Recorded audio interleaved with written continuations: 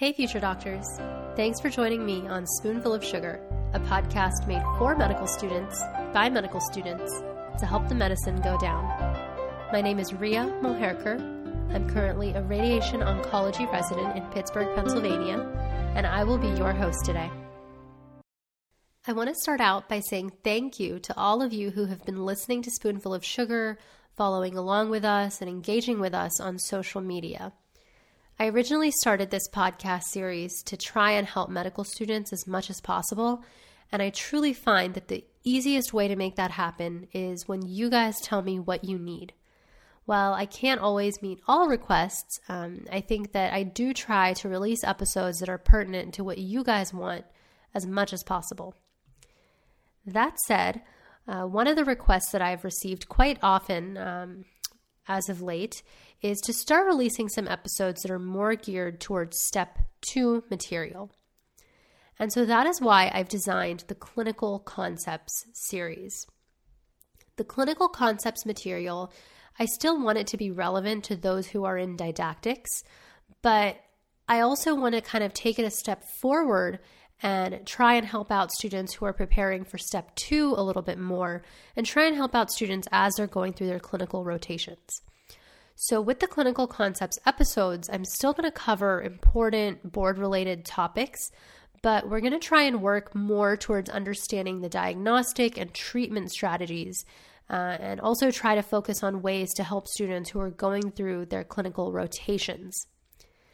Now, of course, everything in medicine still builds on itself, so whenever possible, I'm going to try and throw in some basic concepts of anatomy and physiology as much as possible to kind of build a comprehensive picture. But I really do want to, kind of take things up a level and work towards Step 2 level material and work towards material that will help students as they're going through clinical rotations. The other thing I want to do with the Clinical Concept series is to try and encourage more interns and residents to start recording episodes because I think that they'll have valuable clinical pearls to add to these topics. And I think it'll help kind of cast a wider net in terms of hosts for our episodes. Now, as we move towards concepts and covering material as it is relevant to actual clinical practice, I do think it is important to provide an overarching disclaimer that applies not only to this episode, but also all Clinical Concepts episodes, as well as, the other episodes that we release in Spoonful of Sugar. The disclaimer is I am not trying to give clinical advice for managing specific patients. None of what is said in these episodes should be used to diagnose or to treat patients. This is purely an educational podcast for medical students, and the content of these episodes does not substitute the medical advice from a qualified, board-certified practicing physician. Again, I think this goes without saying. This podcast is made for people who are in training, medical students and residents, and so it obviously does not substitute the advice from an actual board-certified physician. I just think that in this medical legal era that we live in, it's really important to make this disclaimer. That said, I would like to move on now to cover our first clinical concepts topic, atrial fibrillation. So atrial fibrillation is one of the most common arrhythmias that you will see no matter what specialty you go into. So how does atrial fibrillation present? So it can certainly be asymptomatic. Patients might not even know that they're in an abnormal heart rhythm. But if it is symptomatic, what might patients complain of? They might have some palpitations or feeling like their heart is racing. They might feel a little bit lightheaded or dizzy.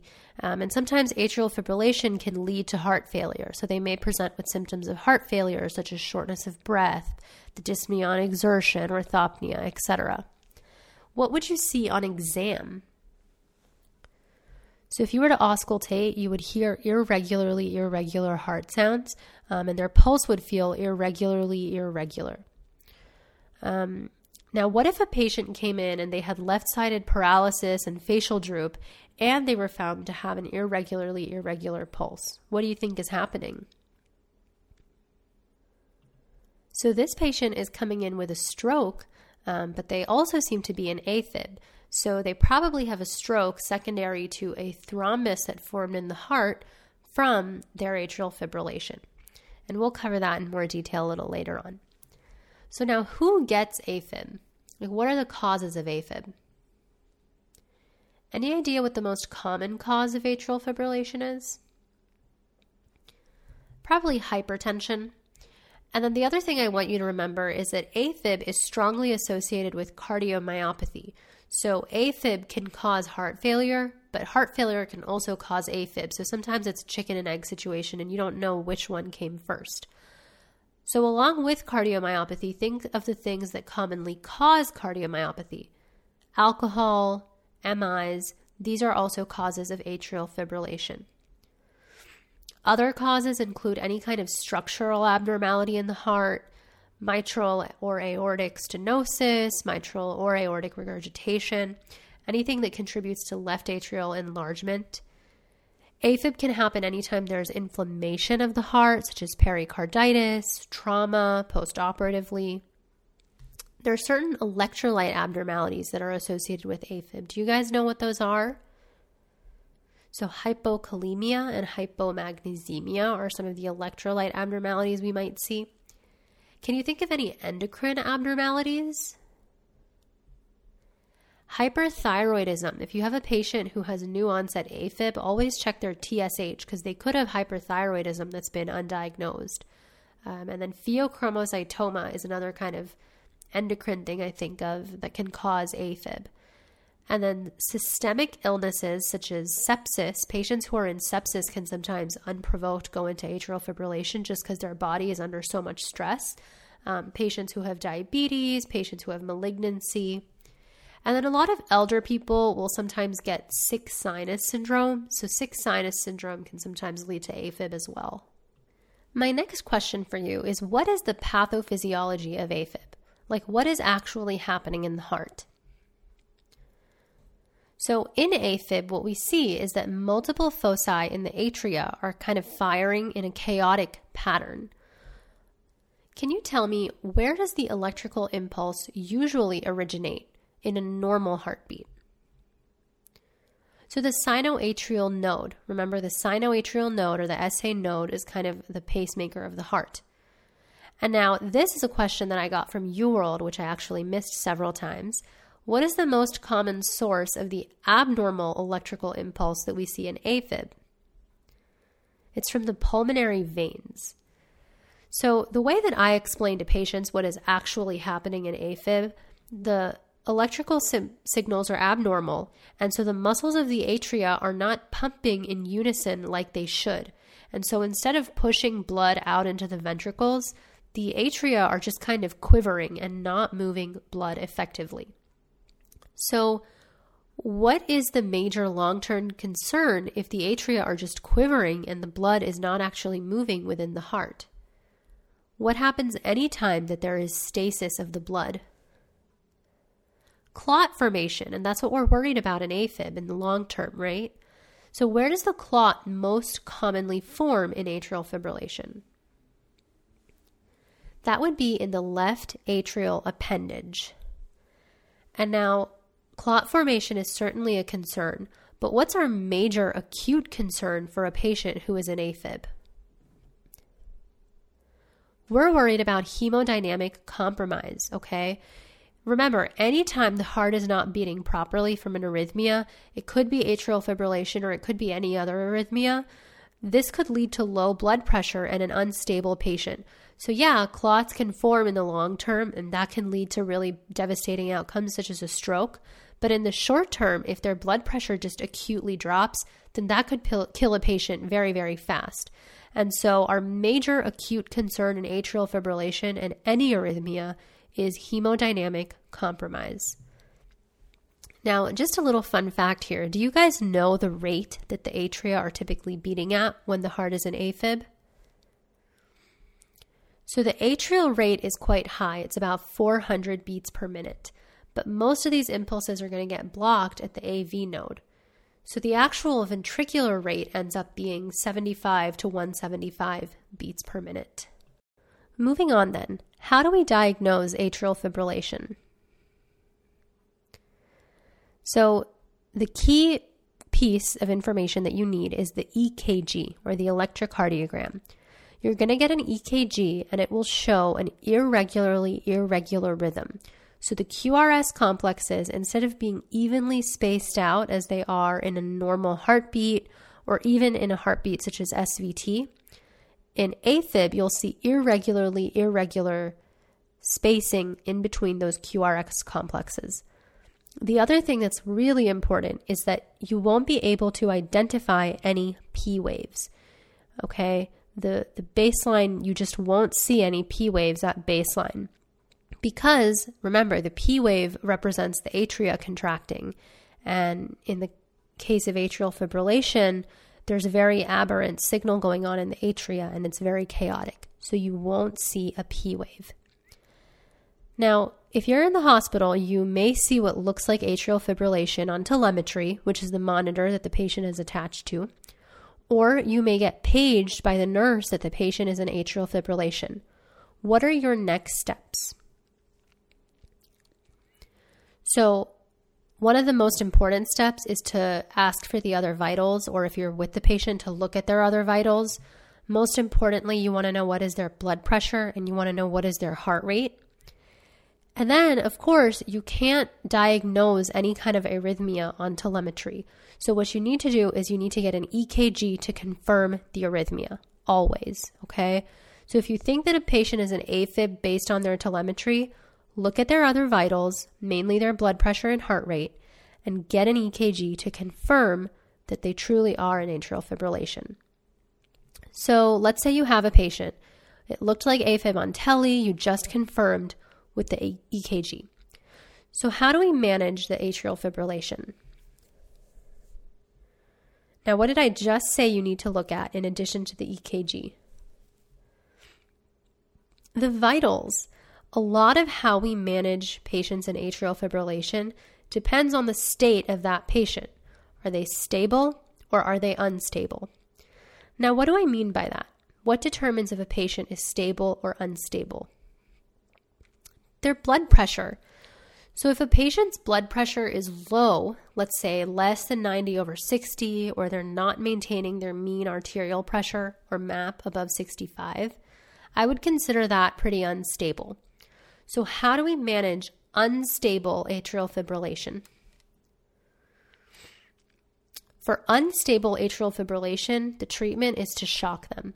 And this is true for almost all arrhythmias. If they are unstable and they're not maintaining a healthy blood pressure, we need to shock them.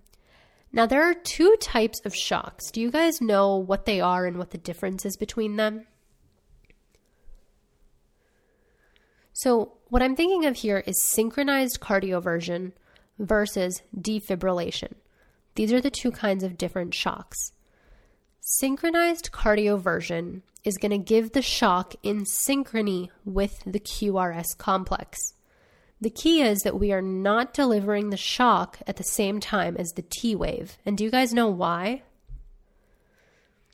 That's because shocking during the T wave can actually lead to VFib, or ventricular fibrillation, which is a fatal arrhythmia. And so we really do not want to do that. And so if a patient is in AFib, we want to give them synchronized cardioversion so that the shock is delivered in synchrony with the QRS complex and we don't send them into VFib. Besides atrial fibrillation, other indications for synchronized cardioversion are atrial flutter, supraventricular tachyarrhythmia, which is SVT, or ventricular tachycardia if the patient has a pulse. Okay, so these are the times that you want to use synchronized cardioversion. Basically, if the patient has a pulse, we want to give them synchronized cardioversion so we don't send them into VFib. The other kind of shock is defibrillation. This shock will be delivered anytime, not in synchrony. And do you guys know when that would be? So this is if the patient doesn't have a pulse. So ventricular fibrillation, and then VTAC if the patient lacks a pulse. So for atrial fibrillation, like we said, the treatment is synchronized cardioversion. That's really, really important. And that is considered electrical cardioversion. There is also chemical cardioversion with drugs such as amiodarone, which you will learn. But again, amiodarone can also drop the patient's blood pressure. So usually if you're going to initiate this in practice, you'll talk with cardiology or electrophysiology. For the purposes of the boards, I want you to remember that if a patient is unstable, i.e. they have a low blood pressure and they're in atrial fibrillation, no matter what the heart rate is, you need to cardiovert. And what kind of cardioversion did I say you need to do? Synchronized cardioversion, because you do not want to send them into VFib. Very good. Now, what if the patient is hemodynamically stable? They have a solid blood pressure. Then what do we do? So our first step in AFib is then rate control. Do you guys know what the target heart rate is for a patient who's in AFib? Less than 110 beats per minute. Remember, we think of 60 to 100 beats per minute as normal heart rate. With AFib, we're a little more lenient and we'll accept up to 110. So if the patient's heart rate is less than 110, we can leave it alone. But what if it's higher? So this is why we want to make sure that the patient is hemodynamically stable, because there are medications that we can give to lower their heart rate, but they also have an effect on the blood pressure. Do you guys know what these medications are? So one of the classes is beta blockers, such as metoprolol, and you can give metoprolol IV or oral, and then calcium channel blockers, such as diltiazem. And diltiazem, you can actually start a drip and kind of titrate it to the heart rate. So beta blockers and calcium channel blockers are the mainstay of drugs for rate control in atrial fibrillation. But again, it's really important to make sure that the patient's blood pressure can tolerate administering these medications. There's other drugs that you can use as well, and these are considered more rhythm control. Examples would be amiodarone and digoxin, but again, remember that these can also lower the patient's blood pressure. So once you have established rate control for a patient in AFib, the second question that we have to ask ourselves is, how long has the patient been in atrial fibrillation? Any idea why this could be important? So if the patient has been in atrial fibrillation for less than 48 hours, it's unlikely that they've formed a clot.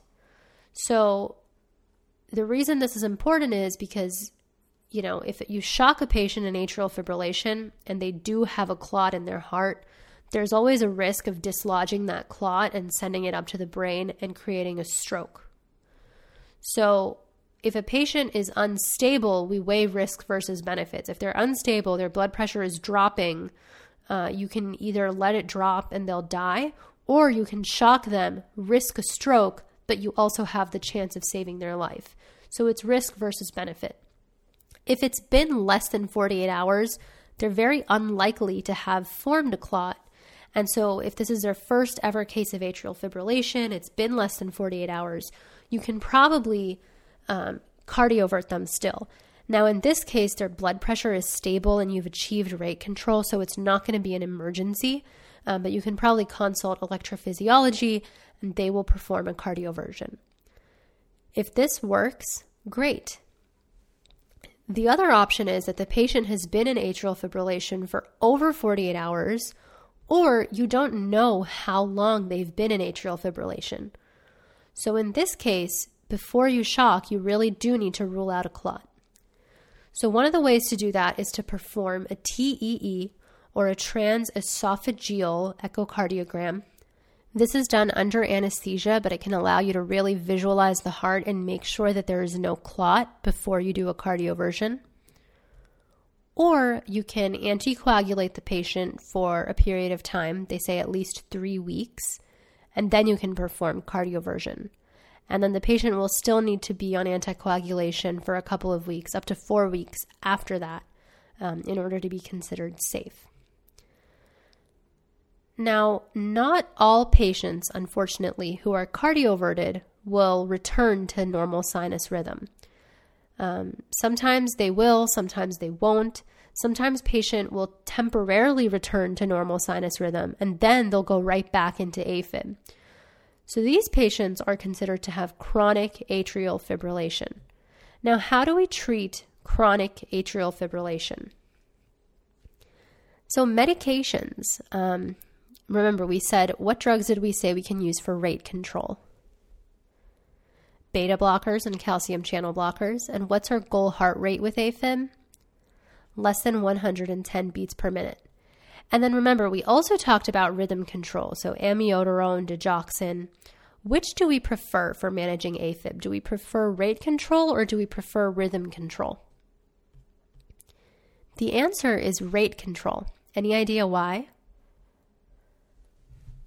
So this is actually based on a phase 3 randomized study, which was done in 2002. It's called the AFFIRM trial, where they randomized about 4,000 patients to get either rate control or rhythm control for atrial fibrillation. And they actually found that rate control was non-inferior to rhythm control in terms of overall survival. And rate control actually was associated with fewer hospitalizations and fewer adverse effects compared to rhythm control. So that's the AFFIRM trial. It was published way back in 2002, but that's really our mainstay of evidence for why rate control is better than rhythm control. So in addition to rate control, what medication should patients in AFib be on? So typically patients with AFib are on some form of chronic anticoagulation. And what drugs do we use for anticoagulation? What are some of the ones that you can think of? So if you're thinking heparin, this is only given in the IV form, and so it's only used while inpatient. Outpatient, they could either be bridged to warfarin, and what's the target INR for AFib if you're on warfarin? That's 2 to 3. And then if you don't want to, regularly monitor your INR, there's other choices that we can use as well. And these are the novel oral anticoagulants, such as apixaban, also known as Eliquis, or rivaroxaban, also known as Xarelto. Eliquis and Xarelto are the brand names. Now, I want to ask you here, do all patients with chronic atrial fibrillation require anticoagulation? So the answer is no. But how do we determine if a patient in AFib needs to be on anticoagulation? So this is based on their risk of developing a stroke. And the score that we use is called the CHADS-VASc score. This is a scoring system that you can look up. If you have the MD Calc app, it's very useful. It has a lot of these scoring systems in there. But I'll walk you through the mnemonic right now, the CHADS-VASc mnemonic, and kind of tell you what risk factors we're looking for getting a stroke. So each letter in CHADS-VASc stands for something, and a yes to any of these things kind of gives you a point. So C is for CHF, H is for hypertension, A is for age. So you get 1 point if you're 65 to 74, and you get 2 points if you are greater than or equal to 75 years old. So we have CHF, hypertension, age. The D is for diabetes. The S is for having a history of a stroke, TIA, or thromboembolism. The V is for having any kind of vascular disease, such as a prior MI or peripheral arterial disease. The second A is also for age, because remember, you get 1 point if you're 65 to 74, and you get 2 points if you're over 75. And then finally, the SC at the end, C is lowercase, it's sex category. So you only get a point if you're female. So remember that female gets a point, they're considered higher risk.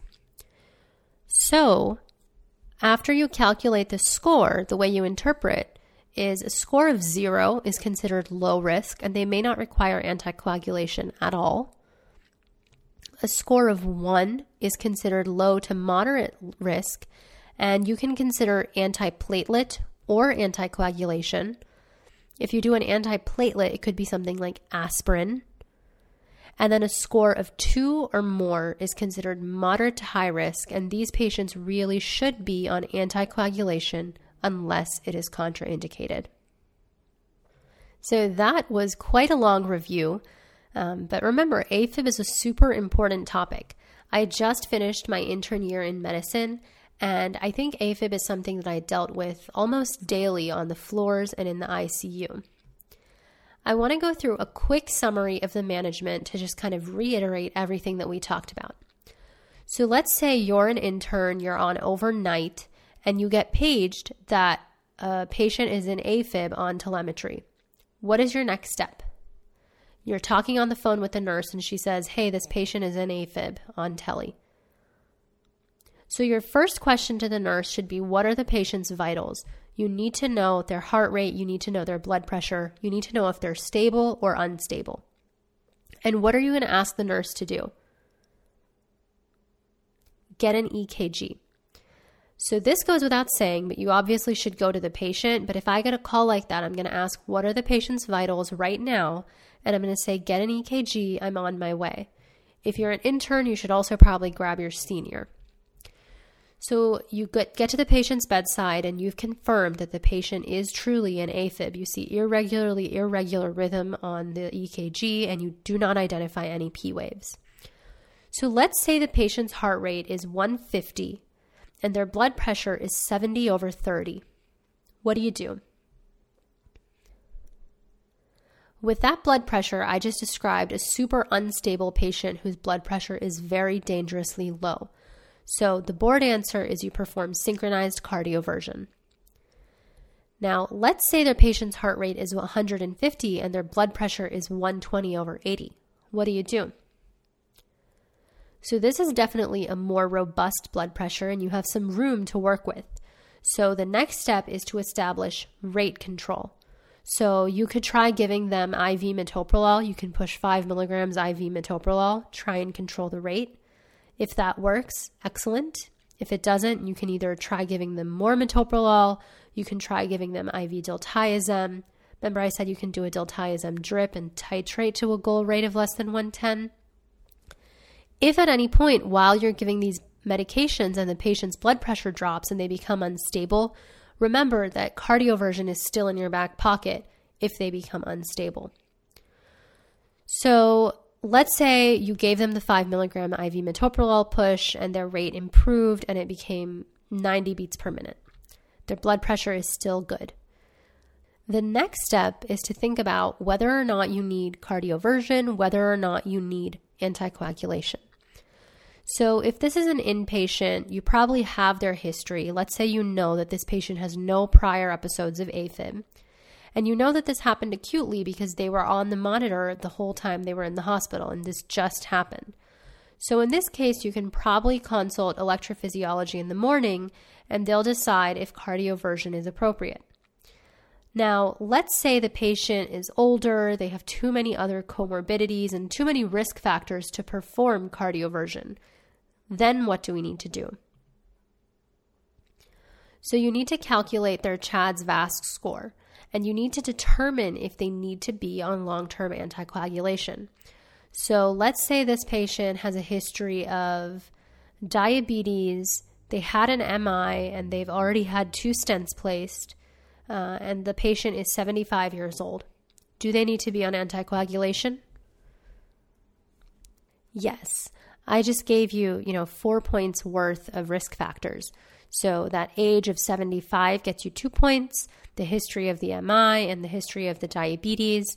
And I don't think I specified the gender, but let's just say it's male. That would be 0 points. But given all these risk factors, they should be on anticoagulation as long as there is no contraindication. So for this patient, you could probably start them on IV heparin while they're in the hospital. And you'll start off by giving a heparin bolus, and then the nurses will monitor the patient's PTT, and they'll titrate the heparin drip to the PTT to make sure that it's at goal. And then when they're discharged from the hospital, they'll need to be transitioned to some other kind of long-term anticoagulation. So if they're going to be on warfarin, then they need to be bridged to warfarin, which means they're on heparin and warfarin at the same time until their INR is therapeutic, so between 2 and 3. Or you can start them on one of those NOACs that we had discussed, like apixaban or rivaroxaban. So that is the basic algorithm for the management of atrial fibrillation. I want you to remember that if you ever see any arrhythmia on telemetry, there are 2 key steps. First of all, you need to get the patient's vitals and you need to decide if they're stable or unstable. And second of all, you have to confirm the arrhythmia on EKG. Atrial fibrillation, or any kind of arrhythmia really, can be very, very scary to deal with as a first-time intern on the floors. So you need to go in with the knowledge of how to handle these. Over time, you'll get the practice, and with that, you'll slowly develop the confidence to handle arrhythmias calmly and carefully. That's all I have for today. Thank you so much for tuning into this episode. This was our very first clinical concepts episode, so I would really appreciate some feedback. Do you guys think that the material is, applicable enough for step 2? Is it relevant for clinical rotations? Do you guys think that there's anything we can improve on? Please do let us know. If there are any clinical concepts, topics that you would like to see covered, you can always let us know. Remember, all feedback can be directed to our website at spoonfulofsugar.org. If you have any questions, comments, or concerns, you can click on the link for this episode and post them there. As always, I want to wish you guys the best of luck with your studies, your rotations, and so on. I know that things can get really stressful in medical school, but remember that SOS does not just have to stand for cry for help. It can also stand for spoonful of sugar to help the medicine go down.